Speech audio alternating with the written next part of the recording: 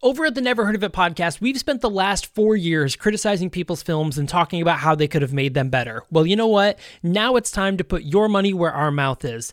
That's right. The Never Heard of It podcast and Night Shift Radio are making a movie. We are making a brand new sci-fi thriller called Somnium.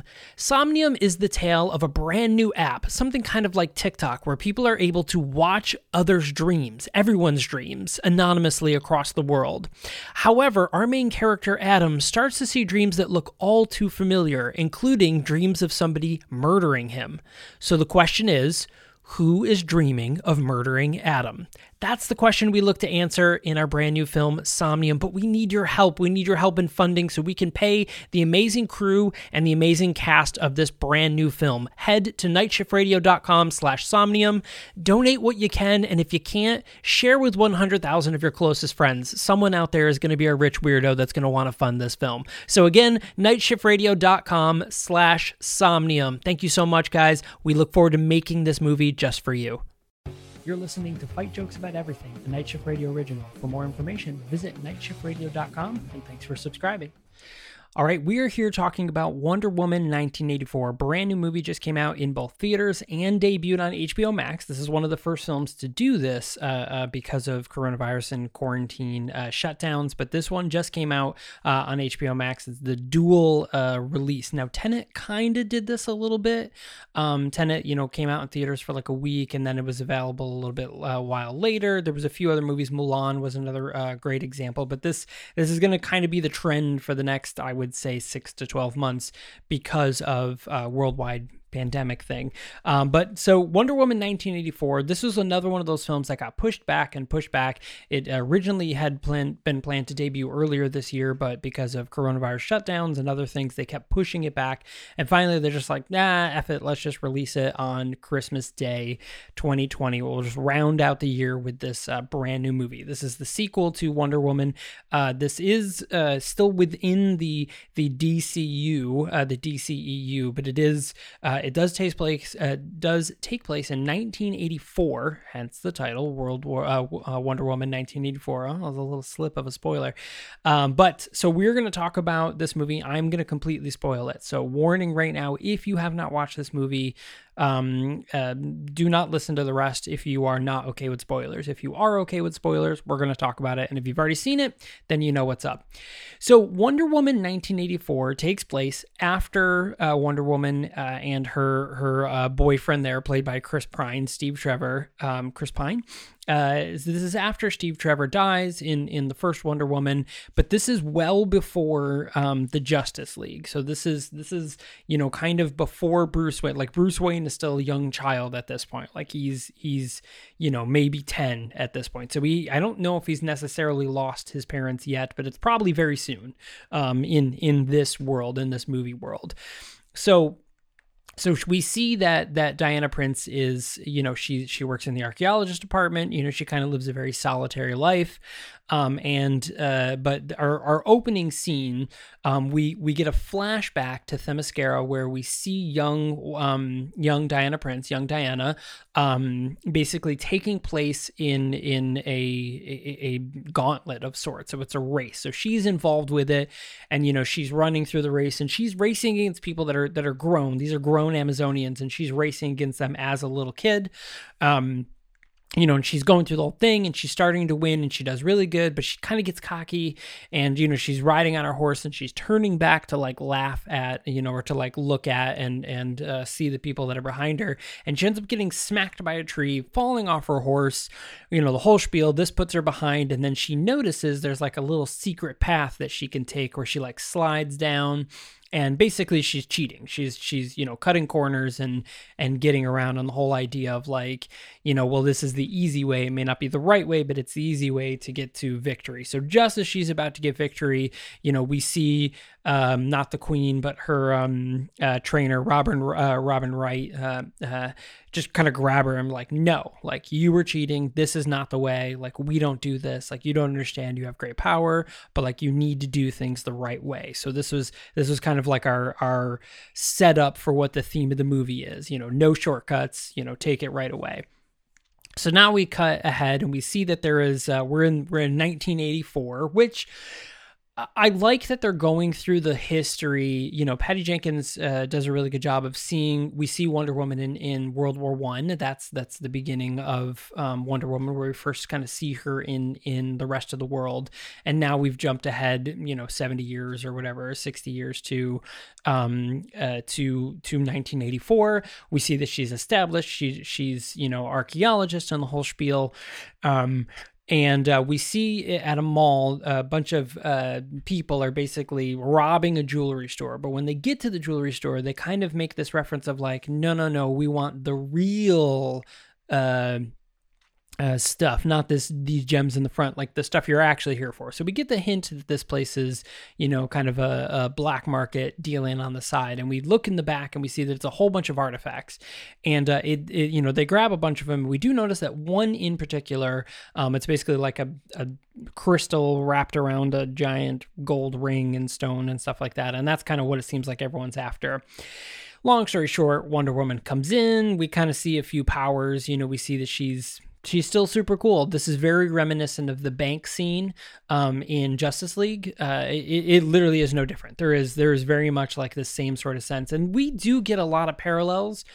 And this is kind of one of my complaints of this movie is that they take a lot of the scenes we see in Justice League and they take a lot of the scenes that we see in Wonder Woman and they kind of do them again. So it's just, hey, remember when I, ran through the battlefield and all the bullets were going? Well, hey, I'm going to do it again, but this time on a road. So a lot of it kind of felt recycled, and that was kind of frustrating to see that kind of stuff because you want a new adventure. You want to see growth in the character. And I get that, like, you're not going to add a new power every time like that. You can't do that. Although that being said, they absolutely do that twice over on this. But, the idea of like every time you see a character, they add something more, whether it's a new power, a new costume, a new weapon or whatever. Batman's a great example. In every movie, he has some new bat gadget that kind of, it makes him more interesting, or his suit's been upgraded and looks cooler, or the Batmobile looks different.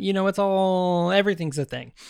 But with this, so after all this happens, she fights all the people and saves the day. And, the FBI basically confiscates all the things when they find out that this place is a front and they're going through. And what they do is they enlist this person who is played by Kristen Wiig. So this is Barbara Minerva. So for those of you familiar, Barbara Minerva is a comic book character. She eventually becomes Cheetah.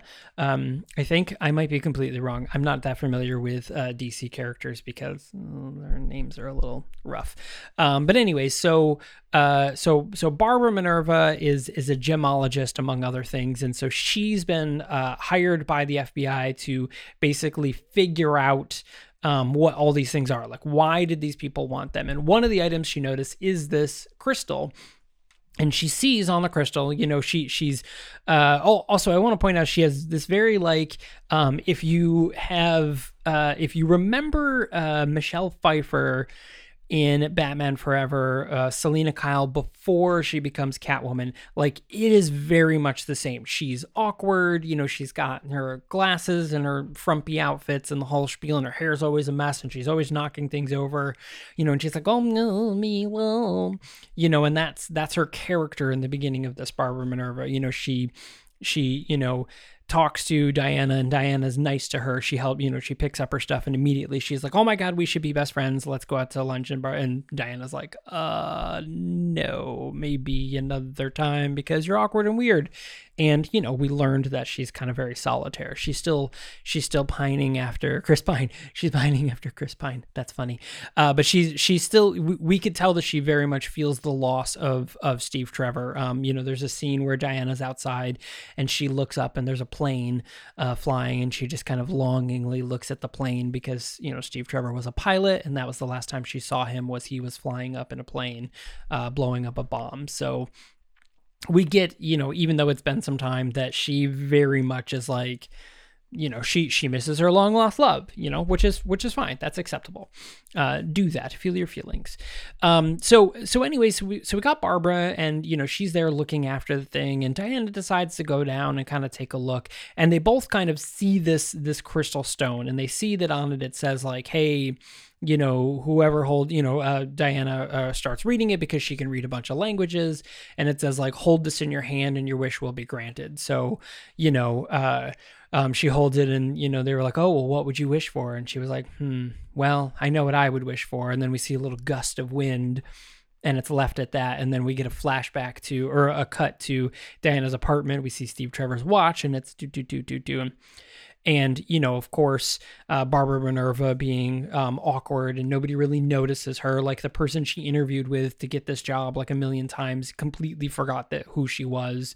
So like we see that she's that forgotten person. And this leads to another issue I have with not only this movie, but tons of other movies do this. And this is the whole idea that people who are shut out, ignored, nerdy, socially awkward people will become bad guys. And it's very frustrating because like Barbara Minerva's motivation becomes, she wishes to be strong like, Diana and fierce and stuff like that. And she ends up starting to get stronger and more agile and stuff like that. And the whole idea is that, she just gravitates towards like, well, I'll do anything I can to keep this power, and you can't take this away from me. And now people are going to listen and rah. And it's like, that's really frustrating because it paints people who are maybe more introverted or socially awkward as potential bombs that are about to go off. And that sucks. That really sucks for people that are like that are introverted and kind of have that sort of personality. And that's not how it is, that's not how it is. And sure, that may happen, but conversely, we get Robert Rodriguez or Pedro Pascal's character, Maxwell Lord, who is super outgoing. He's a con man. He's a salesperson. He works for the oil industry, and he's the complete opposite. And he's even worse of a bad guy. And that's the thing, is like, anybody has the propensity to be evil. It doesn't matter that you're socially awkward or if you're insanely charismatic. You could potentially be an evil person. And that's, I think, something we need to push more towards, and less of this stereotype of like the awkward introvert is going to end up, shooting up a building or something like that, because that's not what it's at. There's other signs and there's other personality traits we need to look for, and not those, because that's not the case. But anyways, so long movie short, Diana obviously wishes for Steve Trevor to come back to life. He ends up doing so in the body of somebody else. So he looks like this person, but it's him inside of it. And there's this touching moment where he's like, Diana, I wish we had more time. And he says the thing that only she would know he would say. And she's like, oh my God, it's Steve Trevor. And through the rest of the movie, we see him as Steve Trevor, which again is also fine. I understand that idea. Anime does this very often, where they will show you things in a way that you're like, oh, I know that it's actually this, but I see it as this, just so you can like remind me that this is this person. Doctor Who does a really good job of this, where everybody speaks English, and they'll every so often be like, oh, well, that's because the TARDIS makes it so you can understand every language, and everyone else you speak whatever language people want to hear. It's a subconscious thing. And it's a really great way of getting around the complexities of like language barriers or cultural shifts or things like that. I get it. It's a very useful common film thing, and I'm okay with that. Outside of that, like I said, there was a lot of parallels in the action scenes of this to the scenes we've already seen Diana do. There's my biggest complaint is some of them weren't great. I mean, this movie had almost an entire year left to cook. And some of the action, not the actual action itself, but the effects in the action were a little like, this is what we went with. Like there's a few moments where, Diana does some things and they seem like, even though it's like, mostly her, it's obviously, CGI. There were a few moments where I was like, this looks a little stiff. Like she's supposed to be this amazing warrior, and she's just kind of like stiff and awkward sometimes in those big fight scenes, as opposed to like the fluid motions we saw in the first movie and in Justice League. Because it was kind of upsetting. I'm not gonna lie. So the big theme of this is that Maxwell Lord knows about this rock. He schmoozes Barbara Minerva into giving him the rock, and he grabs it and he says, "I wish I was the this thing, this wish giver." He basically becomes a genie. So basically, when he touches someone, if they make a wish, he'll grant the wish, but he can take something in return. So it's kind of that whole monkey paw theme. And that's, a very common theme in these sort of wishing scenarios, these sort of magic scenarios. And of course, Diana and Steve eventually find out that this is, it was crafted by a trickster god who basically is like, sure, I'll give you the whatever you wish for, but I'm going to take something in return. And one of the things we learn is that Diana wishes for Steve Trevor to return, but in return, her powers start to go away. So like, she gets shot by a bullet and it hurts her and she's bleeding and she's not as strong and she's not as fast. And that's kind of the cost of having Steve Trevor. And in the end, Steve's like, hey, you got to let me go. And I'm not going to lie, the whole letting go of Steve Trevor, it kind of, it went about with a very little amount of fanfare, which I thought maybe was kind of, which was kind of unfortunate, because I feel like him coming back should have been a big deal. Like, oh my God, this is crazy. Like, they just have this one night together and then like everything's just back to normal and they're just off doing a thing, but like she hasn't seen him in 50, 60 years. Like, this should be a really big deal. Like, this is the love of her life, right? So it should be a huge deal that he is back and that she's literally been, thinking of him every day for decades.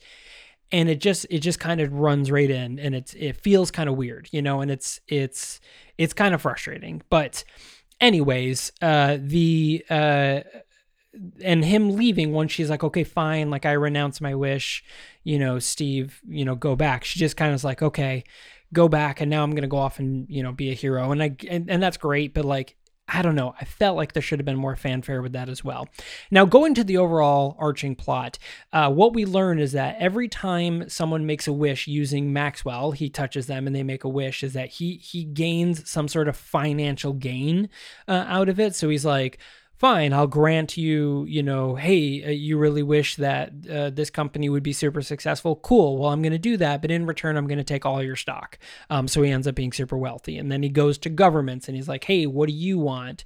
And they're like, oh, well, I want this. And he's like, great. Well, in return, I'm going to get this thing from you. And it eventually starts sowing chaos across the world. And eventually and this is really kind of shaky, he uses some sort of satellite that was part of the Star Wars program that allows everybody in the world to hear his voice and make a wish. And it's kind of like they're touching him so he can take things. Because that's the other thing, is like every time somebody makes a wish with him, like he starts getting sicker, like his body is just getting worn down, like we see him bloodshot, his nose is bleeding, the whole spiel. And I don't know, it was kind of weak. It's kind of a weak story. And eventually he gets paired up with Barbara, who is like, hey, I wish to be, super fast and strong. And she turns into Cheetah Woman, and her and Diana have it out. And it's just, honestly, the whole film could have been just about Cheetah, and it would have been so much better. Surprisingly, Kristen Wiig is really good in this. We know she can play the awkward girl. We know that she can do that. But when she turns into like sexy, charismatic, Kristen Wiig, I use that term loosely because, it's how they're portraying her. And I mean, Kristen Wiig is great. Not a knock on her. I'm just talking about the idea of like, if you're awkward, then you're not sexy. And then you have to look a certain way to do that. And that's stupid because people look sexy in all different ways. So we see charismatic Kristen Wiig, and it's great. And I love the fact that she gets to play this character. We get to see her in this action role. The fight scene with her and Diana in the White House before she's like fully Cheetah is a great scene. I actually liked seeing Kristen Wiig doing action. I mean, everybody knows her as Funny Lady. She's SNL fame and all that, and I'm totally for it. I think she should do more films like this. I think she should do more, serious action films, and maybe not tons, but I think she should add it into her repertoire. I mean, we've seen her in very good dramatic roles. Skeleton Twins is a really great one. If you haven't watched it, definitely watch that. There's a lot of great movies that Kristen Wiig has done that has been dramatic. But I think this is nice. It's showing that she's capable of doing more than just, quirky female girl, whether it's silly or dramatic. She always kind of plays the quirky girl. We can see that she can do above that. So I think she should get more roles like that. So kudos to Kristen Wiig, probably the best part of this whole movie, and definitely underutilized. So the big thing is, now that everybody in the world is getting what they wish, a lot of crazy things are happening. So the whole, some countries like, oh, we wish we had more nuclear weapons. And then another country's like, oh shit, the United States has more nuclear weapons. We should launch our nuclear weapons. And then America's like, well, fuck, now we got to launch our weapons, and so on and so forth. And it just becomes this big ordeal. And it made me think about the marketing of this movie is, it's Wonder Woman 1984, but it was marketed as WW84. And the world literally does go to war. It just becomes absolute chaos and anarchy across the entire world. So the whole idea of like World Woman 84 or World War 84 kind of plays in. So it was very smart, subtle marketing on their end. So in the very end of the movie, it's Pedro Pascal, and he's giving the wishes to all the people, and Diana's there after fighting Cheetah in her cool, gold armor, which you saw in the trailer, which again is kind of another really weird thing. They talk about this character that I forgot what her name is, but this other character had it, and she held off America or the humans so that the Amazonians could go into hiding in Themyscira, and she's like, now I'm going to use this, and that's what she ended up using. And it's fine, but it's whatever. So she uses that, and it's great, and everything's fine. And she uses her lasso of truth on Pedro Pascal, and eventually causes him to renounce his wish. She asks everybody to renounce their wishes through him. She shows them the truth of like, what is the cost of you doing this? Like, look at the world. Everybody is about to die because we're about to have a nuclear holocaust. But the thing is like, we spent the first 10 minutes of the movie talking about not taking shortcuts and how everything, you do things the right way. And it's it was kind of like, hey, we're going to introduce this theme, and then we're going to ramp it up, in the end, we're going to wrap it up with that theme. But it was so loose and vague that like, unless you really pondered on it, then you'd be like, oh, the lesson she learned back in that day about not taking shortcuts. But this, I don't know, it didn't connect for me. And the unfortunate part is like, both messages would have been fine had they both been fleshed out a little more. The fact that they brought up the whole shortcut scene, but the way the movie ends with everything made the shortcuts seem not relevant. Like the scene seemed wasted, because it wasn't like you can't take shortcuts. Like, I think it all should have, I don't think it should have planned out the same way, and they just should have brought it up and been like, no shortcuts. Get it? You can't just wish everything away. I wish that the plot had worked out more where shortcuts were a thing. It just seemed disconnected. And it's kind of unfortunate. Now, after everything said and done, I do want to say that this movie is still fun. You should absolutely watch it. It is fun, especially if you have HBO Max. Do not go to the theater to see it unless you live in New Zealand, and then of course go to the theaters because, you have no COVID. But everywhere else in the world, don't go see this movie in the theater. Please watch it on HBO Max if you're able to, or rent it if it's available renting. It's still a fun movie. There's still some cool things to it. At the end, we get a really cool cameo by Linda Carter playing another Amazonian, and, she's just kind of walking the world. So that implies that at some point, maybe we'll see, two Amazonians out in the world. And it was really cool. Linda Carter, of course, played Wonder Woman on the 70s and 80s TV series. 70s and 80s? Maybe it was then. Could have been longer. But it was cute. I liked it. It was a fun little nod to those of us that remember Linda Carter as Wonder Woman. All in all, like I said, I think they should have worked on the special effects a little more. I would have loved to see more scenarios of of Wonder Woman in better action instead of mirroring the action scenes or reminiscing on the scenes that we had seen before. I would have rather seen other things. In the end, too, she learns the lesson of flying. The flying was a little rough, but we did also get a cameo on the invisible plane, which was nice. So I don't know. Check it out if you're interested. But I still say if you're a fan of Wonder Woman or DC films in general, you should absolutely go see this. Now, this being said, this was pretty much the only superhero movie released this year. So it didn't really have much to go up against in terms of like, you know, previous years with like Endgame or even other DC films or anything like that, or no Marvel films really at all. You know, so I don't know.